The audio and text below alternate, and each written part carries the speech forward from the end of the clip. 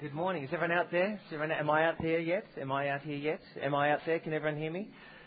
Oh, it's very good. Some feedback this morning. That's terrific. Well, there is a reason why we showed this morning. We're talking about this whole month as Dependable God, Disposable World, and in Miranda's case, it's usually more to do with being disposable than it is with being dependable. Eva, what you shared this morning is terrific. This whole idea about, in a very much a disposable world, is there anything that is dependable, that is reliable? We're going to pick that up just in a moment. But before we do, there are a bunch of things happening around here at NCR that I thought I just need to inform people about. We've got the youth who are over the road at LifeWorks this morning. We have the young adults who are away on a retreat. We have another home group who is connecting in a community space down at Phillip Island, which would be a great place to be at this morning, wouldn't you agree? But we're here. Well done, you. And we have a group over in East Timor, and we've got some photographs that they sent through. They're in the midst of their journeys over in Timor. And Nandy sent these back, and I thought this is fantastic because this is in Mauritania. We actually raised money last Christmas to build this resource teaching centre in Mauritania. So this is it. They went and visited during the week. And these are the kids lining up as they do. Very East Timorese. Giving the clap. There'll be a presentation of some tays down at the end of this line. And just keep going through, Rob. Here's some of the kids, which are fantastic. Colourful room. Isn't that great? And then the next one on, I think we'll hold it there for a second because they fly in one of these to visit some of the remote areas. This is just a very, very small aircraft. I've been in one. I've slept in one over a night when I was in East Timor when we were grounded for the night, and they pulled all the seats out. These are fuselages are made down in Gippsland Way, and they're very reliable, but they were off on a trip somewhere as well. So there's a bunch of people who are doing different things all the time, but particularly this weekend as well. And so we're thinking about all that, and for those of us who are here this weekend, we're talking about dependable God and a disposable world. And to kick things off, I've just brought along with me this morning, this whole idea is God dependable? And I have brought with me two saws. And you'll notice that both of them are looking a little bit worse for wear, but the one on your right, the orange one, if you go down to Bunnings on any given day of the week, you can purchase one of these saws for about $10 to $15. In fact, does anyone here have one of these saws in there to one? The two, three, yeah. Oh, wow. Okay, we've all got one. In fact, on a good day, you might be able to pick up one of these if they're wanting to add it onto something else for about $5. That is a good, reliable, I think, saw. However, on the other hand, if you went down to Bunnings, you could not purchase one of these anymore. I know it's looking a little bit worse for wear. There's a little bit of rust on it. And my grandfather wouldn't be too pleased with me because this was his saw. He had a couple of saws. He was a cabinet maker. And so back then when he was going through his apprenticeship, you would have one of these saws, maybe two. They would play a different kind of role along the way, depending on what kind of cut of the timber they wanted. But when he grew up, he would probably just be able to purchase one, possibly two of these, and these were built to last. So you couldn't buy one of these anymore because they don't make them quite like this. I'm sure at the top end level they do, but for a tradesman back then, this was kind of it. In fact, he might polish it up a little bit. In fact, when the teeth of this saw got blunt, he would actually painstakingly go through and sharpen each of the teeth because this was the one he had. And he cared for this, and he would probably cover it with a cloth, and these were the tools of his trade. So if you ever asked him to cut something, he would pull this thing out and it would be shiny, and he would know what it's required to put the effort in to make this thing continue. If it didn't have a use-by date, this would go on and on forever. Let's come back to Bunnings for a moment. You go down to Bunnings and you say, you know what, the teeth of this saw are blunt. Could we sharpen them? They would look at you and they would laugh. They would say, why on earth would you want to sharpen the teeth of this saw? It only cost you $10. It'll probably cost you 3 times as much of that to get it machined, to get it going again. The teeth on this were sharp when they started, but once it ran out, that was kind of it. Why don't you just replace it and buy another one? In fact, they're on special today for $5. Look at the contrast between these two worlds. One of them is a dependable world in which you put in a lot of effort to maintain it and keep it going. And this one, well, this one represents an entirely different world. This is the one where when it runs out, when it's past its use-by date, you can just throw this one away and you can get a new one. Could you imagine a world that just thought that when something ran out, you could just upgrade it, that you could just get a new one, that it was quite okay to just dispose of it because it wasn't made to last? Could you imagine a world like that? In fact, has anyone purchased one of those $20 drill sets from Bunnings and given away maybe as a Christmas present or something like that? You know, I had one of those. I've probably had multiple ones of those drill bits, right? What I find is that all of a sudden you put them in, and for the normal standard sort of drilling, it works, but as soon as you put it under any pressure whatsoever, they break. And you can take that back to a place like, shouldn't just pick on the Bunnings, but any particular store, and you could just say, you know what, this drill bit, it didn't work. And they would most likely look at you and they would say, what do you expect from a $20 drill set? These things weren't made to last in the first place. You understand what I'm saying? Has anyone had those conversations before? That kind of conversation over the counter where you realise, wait a second, we live in a disposable world. Now allow that thinking to seep into our... And let's apply it against some other values like integrity and resilience and endurance and faithfulness and any of these words, and they'll bump up against it and they'll say, you know what? The world that we live in today is vastly different from that saw that my granddad used only about 60 years ago. Can you imagine a world like that when you're placed under a little bit of pressure, things give way and break? If that seeps into your thinking, you go into your workspace and you know you've had a bad day. It's Monday morning and they haven't rolled out the carpet for you. And they haven't applauded you coming to work and saying, well done you. So good for you to be here today. You know, but you're just having a hard day and maybe you've messed up something and the boss has got onto you and you think, you know what? In a disposable world, I'm tempted, you know. Maybe I should just give this job away and I could go and find a new one. Imagine if that thinking seeped into our relationships. You know, has there been anyone here this morning that has wanted to upgrade their partner? Yeah, anyone? Anyone? Any parents here who have wanted to upgrade their children here this morning? You can just... Yeah, okay. We've got a few happening down here. We're going to interview you right now. Could you come down here and... You see, in a world that's disposable, the upgrade or the replacement or that becomes a real tangible option, doesn't it? As soon as there's a bit of pressure, as soon as there's a bit of friction, as soon as there's a bit of leverage that's not going our way, the temptation is, you know what? Maybe I should just discard this one and get a new one. Maybe I should. And it seeps into our thinking. And it affects everything. Okay. Now, I have a look at a section of the Bible this morning, and I want you to cast your minds back about 400 years before Jesus Christ lived, if you can do that. And that kind of thinking that I've just described has been pervading and seeping into the mind of what we call God's people, the Israelites, where they're living over there in Israel, and it's been part of their psyche and their thinking. And they've been living there in this particular place. It's 400 BC, and there's been a shift in the world powers for anyone who's into their history. The Babylonians have been defeated, and the Persians have taken over. Any Persians here today?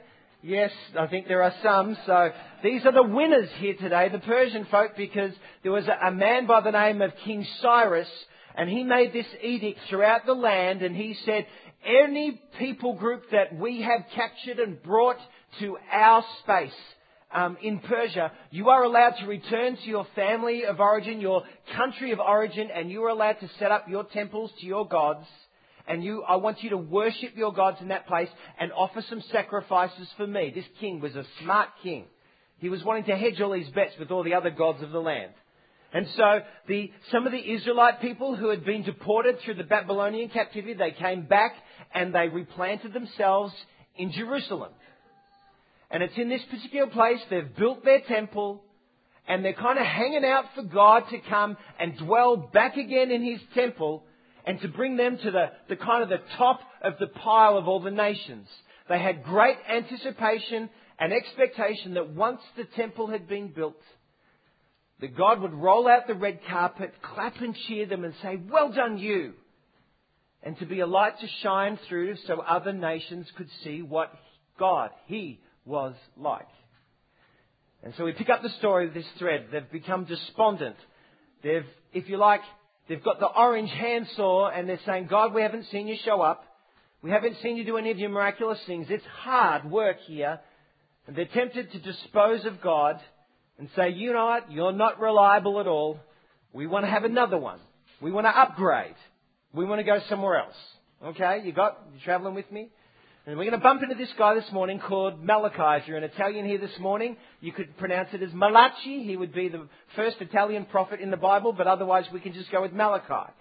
And God comes and speaks to Malachi, and He gives him this message for the people that are living in that place in Jerusalem. This is the message that the Lord God gave to Israel through the prophet Malachi. He says this, "I have always loved you. But you retort to me," these are the people responding in their mind's eye, "Really, God? How have you loved us?" Now, has anyone experienced this before in a relationship where you've actually gone, "Man, I have given so much to you." And the person's come back and said, "Really? Really?" Anyone who's got kids here this morning? You know, "I have cooked and I have cleaned and I have..."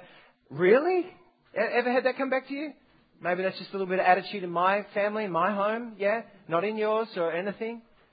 You turned up at a workplace and your boss has said, "I have loved you." And you're thinking, "Really? Really you loved me?" Yeah? So this is kind of the attitude that's going on. And then it comes back and the conversation continues. The Lord of heaven's armies, it just ramps it up a little bit. God says, now the God of heaven's armies. You can imagine this is how God's feeling a little bit unhappy here.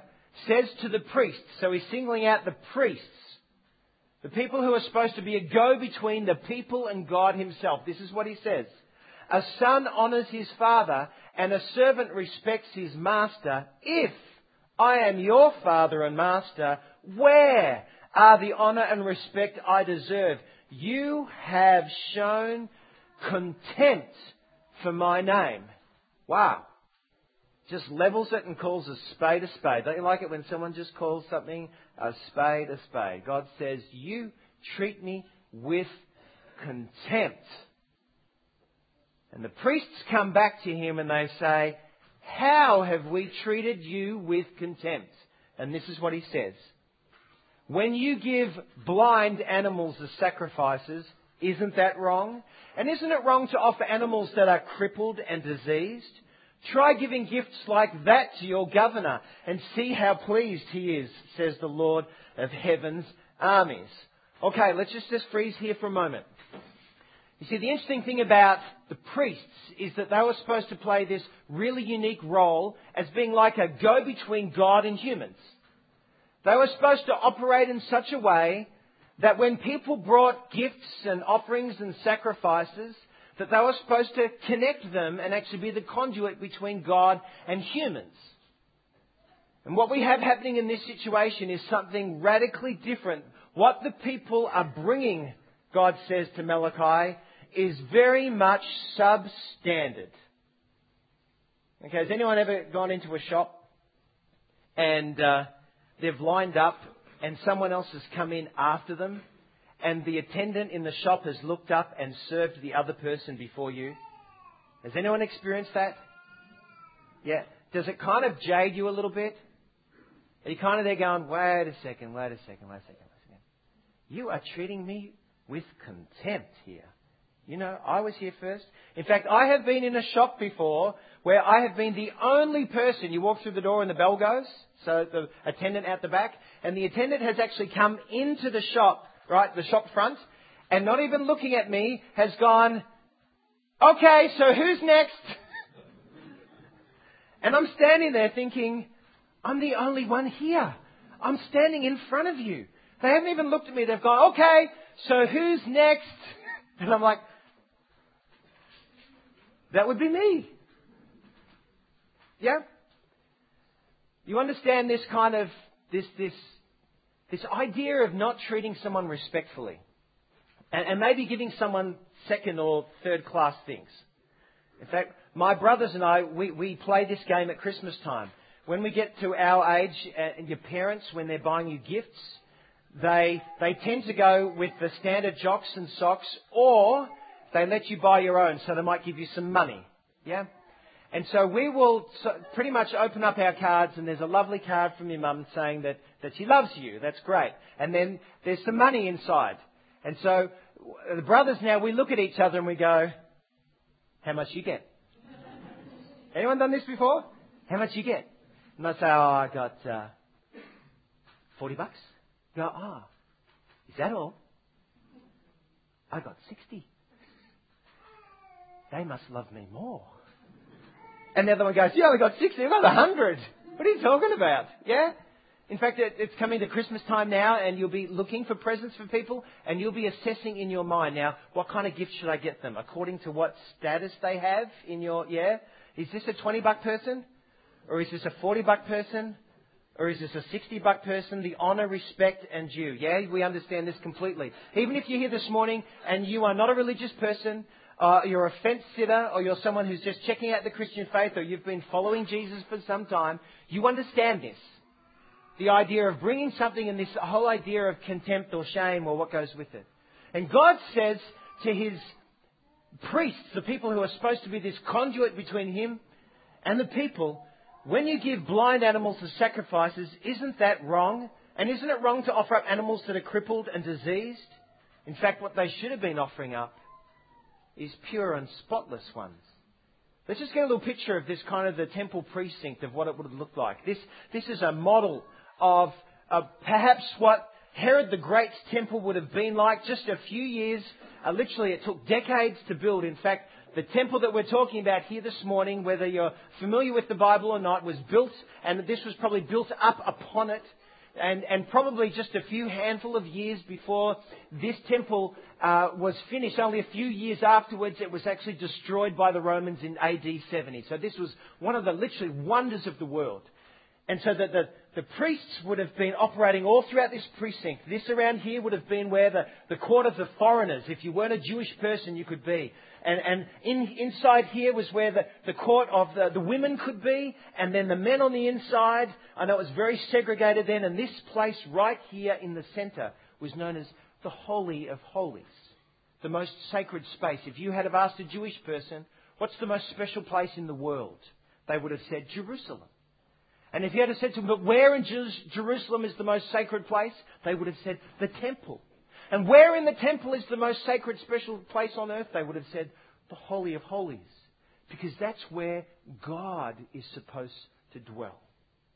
In fact, if you know any Jewish friends here, or if you have any Jewish contacts, this weekend marks the high celebration, the festive year. Jewish, this is the day of Yom Kippur or Atonement.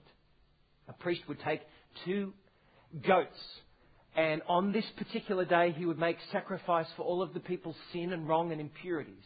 He would take one goat, sacrifice it, and with its blood shed it on the other goat.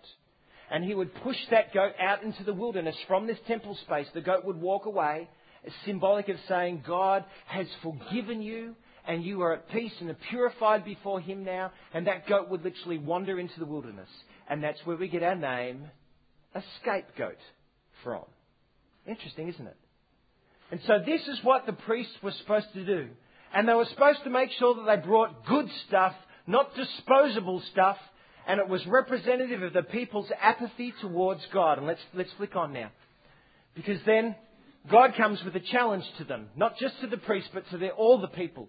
It says, I, the Lord, do not change. So you, the descendants of Jacob, are not destroyed. I've protected you all these years. I have loved you.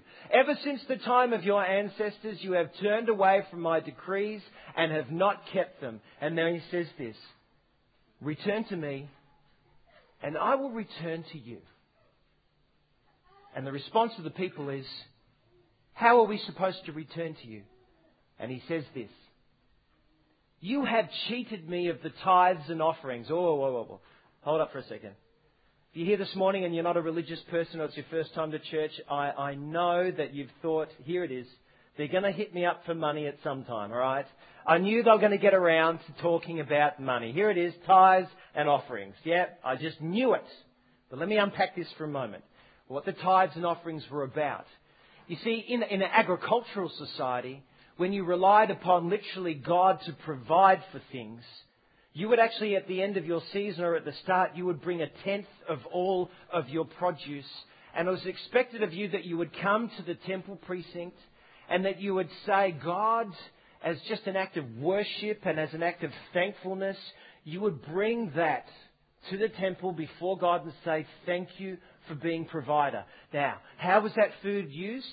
It was used to distribute to the poor and the needy. It was used to keep the temple precinct happening with the priests and the Levites. If they weren't paid, if they weren't fed, then they'd have to go and work the land themselves. The whole thing had a network of connection. So this morning, if you would like to see me go on a holiday in your life, what I'd like you to do is give and give big, because that would help me no end. That's not how it worked, but this is how it worked here. He said, you know what's happened? The people just have contempt for me. The produce comes, their crops grow. They bring me the worst of things. In fact, they don't even bring it anymore. And if they don't, the whole system of providing for the needy and for the poor and for the orphan and the widow and the Levites, it collapses. And at the heart of it all is an apathy. And so he goes and says these profound words. You are under a curse, for your whole nation has been cheating me. Bring all the tithes into my storehouse so there'll be enough food in my temple. If you do, I will open the windows of heaven for you. I will pour out a blessing so great that you won't have enough room to take it in. And then God mouths these amazing words. He says, try it. Put me to the test. Wow. Have you ever had someone sort of puff their chest out and go, come on, try it? You might have heard it in another context. It might have been, take your best shot, buddy. But this isn't quite that. This is, try me. Try me. God's saying, you wonder why your crops haven't been as abundant. You wonder why the wind has blown it away, the locust has eaten it. See, you don't believe that I'm provider, and so the whole thing's collapsing. And in this particular situation, at this particular time, God says, why don't you try me? I can handle it. Okay, let's hold here for a moment. Because this is where the rubber hits the road, I reckon. Whether you're a religious person here this morning, a follower of Jesus, irreligious, this whole idea of trying and testing, it really sifts through what are your values and what do you believe about anything. And God's saying to the people, why don't you honour me in this way? The whole thing can work. The truth is, most people like to treat God like a genie God. You know, one of those glass cases, the fire emergency ones? They say the words underneath it, break glass in case of emergency. That's how often we treat God, isn't it? When there's an emergency that comes, we find ourselves breaking the glass and pressing the button. God, could you do this for me? Has anyone here ever done a deal with God before? I was out surfing down at a great place down on Phillip Island some weeks ago. There's a place called YCW. I'm walking over the rocks with my kids there talking about the days I used to go surfing. And one particular day we went out in this it was 12-metre swells. All right, it was 60-metre swells. For anyone who's a surfer, you'll understand how outrageous that is, right? And we were out there and the waves were crashing down literally from YCW into Smiths Beach, and there's a huge headland there of rocks. And I remember paddling up these waves as we were looking at the rocks below us. We got stuck there. And I was with a guy who it's his first time he'd ever been out. I got out to him and I said, what are you doing out here? Because it looks like you're struggling. He said, I just thought these were the normal waves. It was like 3 to 4 meter swell, and that's big. And in that time, has anyone in a desperate situation found themselves hitting the glass and calling, and this is okay, but that's not where it's supposed to stay, yeah? So he hits the glass, and this is literally, we're out in the water, and I must have been sort of 19, 20, and he's making these promises to God. God, if you could save me from this, I will, and then he lists it off, I will do, I will pledge the first 3 children, if I have any, will be, all of this. We got washed over those rocks. And I remember him kissing the sand at the other end. Yeah? Has anyone had those moments? You've broken the glass, you've called out to God. And then, I reckon about 2 months later, if I had said to him, hey, you know those promises? You know that day in the surf? Where are you up with those things? If it would have just been back, it was a bit of a coincidence. Pull through that. Yeah, what about, where does it stand with God? Well, maybe 1 child, maybe not the 3, You see, God doesn't just want people to break the glass. He wants to be a gracious God that's more like a shepherd. It's all about the heart. Okay, I want to stay on this theme for a moment, just as we're pulling things together. In finishing, there's this tale of trusting God as provider. I could tell you story after story after story. About not necessarily God providing X amount of this and Y, and I'm driving the fastest car, but that underneath all of that, there's this reliance upon God as provider that Eva was talking about today. It's a tale between 2 stories. The first one goes like this. One of my lecturers when I was at college, Bible college, he said to us, this whole reliance upon God, being dependable. He said there was a time in our family's life where the kids got up to university age. And over in the States, university is a big deal and saving up money. And he said, we were a poor family that were making ends meet and we couldn't provide for our kids going to university. It's kind of a thing as a father I would have liked to have done, but I couldn't. So he said, one day I got my family and we sat around the table and my daughters who were there and they were up to university age, and he said, okay, this is how it works.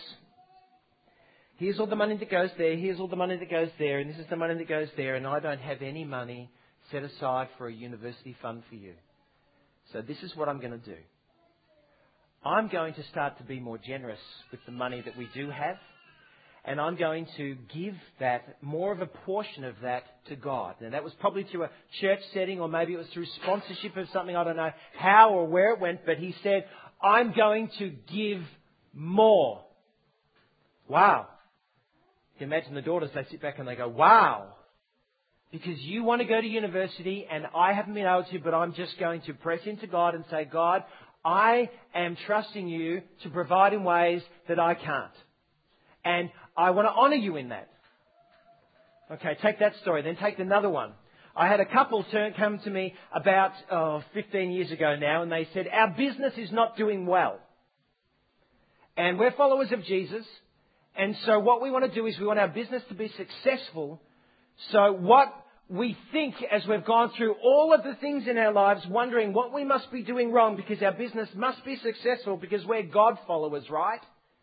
And He's supposed to make us all abundant and successful, right?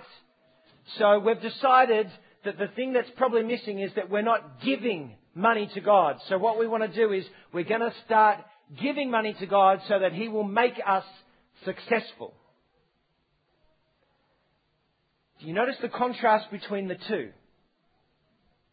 One was about a genie God. I do this, you do this for me. This is where the GST came from. Yeah? Goods and services tax. I do this for you, you do this for me. Over here was someone saying, no, I want to trust God as being generous provider. I don't know how it's going to happen, but I want to honour Him with what I do have. And so I'll give a portion and even a bit more. I don't know how this couple got on. I kind of scratched my head at the time. But you know what? Maybe the business was just a dodgy business plan. And God was going, you want me to bail you out of this? But I do know how this couple got on. Because they went, well, how did God provide? One of my daughters sat and got a scholarship into the university. Good for her. And the other one decided to come here where I work at the university. And tuition's really subsidised and cheap for family members. Didn't provide in the way in which they may have anticipated, but provided in another. Okay, let's pull all these things together. This morning as we're sitting here, do you hear God's voice? Test me. Test me. Because the people who responded and said, God, we hear what you're saying. It's about the heart, wanting to relate to you as a generous God. Not just one who's a genie God. That's religion. I do something for you, you do something for me. There's no heart in that whatsoever. Those people who responded from the heart, this is what it was said. Those who feared, that is, those who revered and honoured God, talked with each other, and He, the Lord, listened and heard. A scroll of remembrance was written in His presence concerning those who feared Him, reverenced and honoured Him and His name. And He says, when I come and do my work among you, you will be my possession, because you have learnt what it means to say, I will honour you because you are God provider. In a moment, we're going to have these crew. They're going to sing the same song that they sung earlier on, and they're going to invite you to maybe perhaps engage with them as an act of kind of engagement with God and worship. But as they do, have a look at these 4 things that are up on the screen. And let me ask you the question, no matter where you are this morning with God, no matter how far away or how distant, how fence-sitting, or maybe you've been walking with Jesus for a number of years, let me ask you this question. How have you thought about honouring anyone in your life? And if God is actually important to you, if He is kind of somewhere in the midst of your life, when have you last thought about honouring God? I mean, it could be with your body, with your mouth, the way Eva was talking about today, knowing, wait a second, there's a disconnect. In physical relationships, in finances, where is it in your life that you actually say, God, I honour you as provider? It may not always work out the way you want. God, I just hear that echoing through the centuries. Test me. I am dependable. I am reliable. I am not some cheap, disposable object. And you have fed yourself on that for so long, you don't even know what value looks like. Come back to me. Come back to me as God who is reliable and dependable. And if you want to come back to me, He says, you start. None of this trade-off, pistols at 5 paces. You start. In a small way, in some way, make a decision. This morning, if you're here and you go, you know what, I just don't even know the Jesus thing. There's a passage we've been looking at this month that says, taste and see that God is good. Blessed is the one who takes refuge in Him. You might just want to write that down where you are and you go, you know what? If this is true and God says, test me, I might give Him a try at that. If there's some things on my mind that are just heavy and weighing, I might just actually write that down and say, okay, God, I'm just going to take you at your words there. And you might just want to speak to Him and say, God, would you now? Warning, danger here, right here. Because if you're in a surfing situation and He comes through, it's incumbent upon you not to just go, oh, well, that was a coincidence. But no, press into Him and say, is there more to this?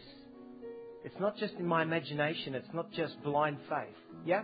So if that's you this morning, would you write that down on a card and you take that with you? Otherwise, let me ask you, if you're a follower of Jesus here, so those who that relates to, this does not apply to you. For everyone else, this applies to you. Where in your life have you even thought about honouring God?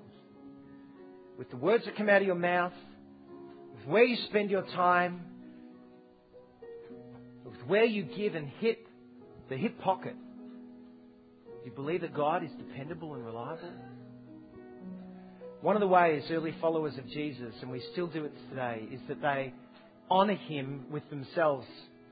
All these people are looking at baptisms that we hold in the Yarra River on the 17th of November. If you are here this morning and you are a follower of Jesus and you have never said, publicly, I follow you, then one way to honour Him would be to say, I need to be dunked in the water November 17th.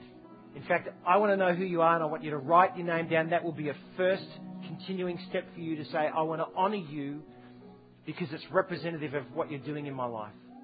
So would you write that down and let me know? And let me come to the one area that we never talk about here at New Community, because we have always valued generosity. This place has continued to give, and things like East Timor, and the list of things that Steve spoke about at the start is because people here have said, I want to honour God with my finances. And so they've given so I can turn up with clothes, but at the same time, so that we can do things and distribute. This morning, if you have not bought into generosity, there's brochures on the tables about what that means and what that looks like. Giving a portion, the first portion, because it's an act of worship. It says, I will do that. And I tell you what, if you do that, no one will be clapping you.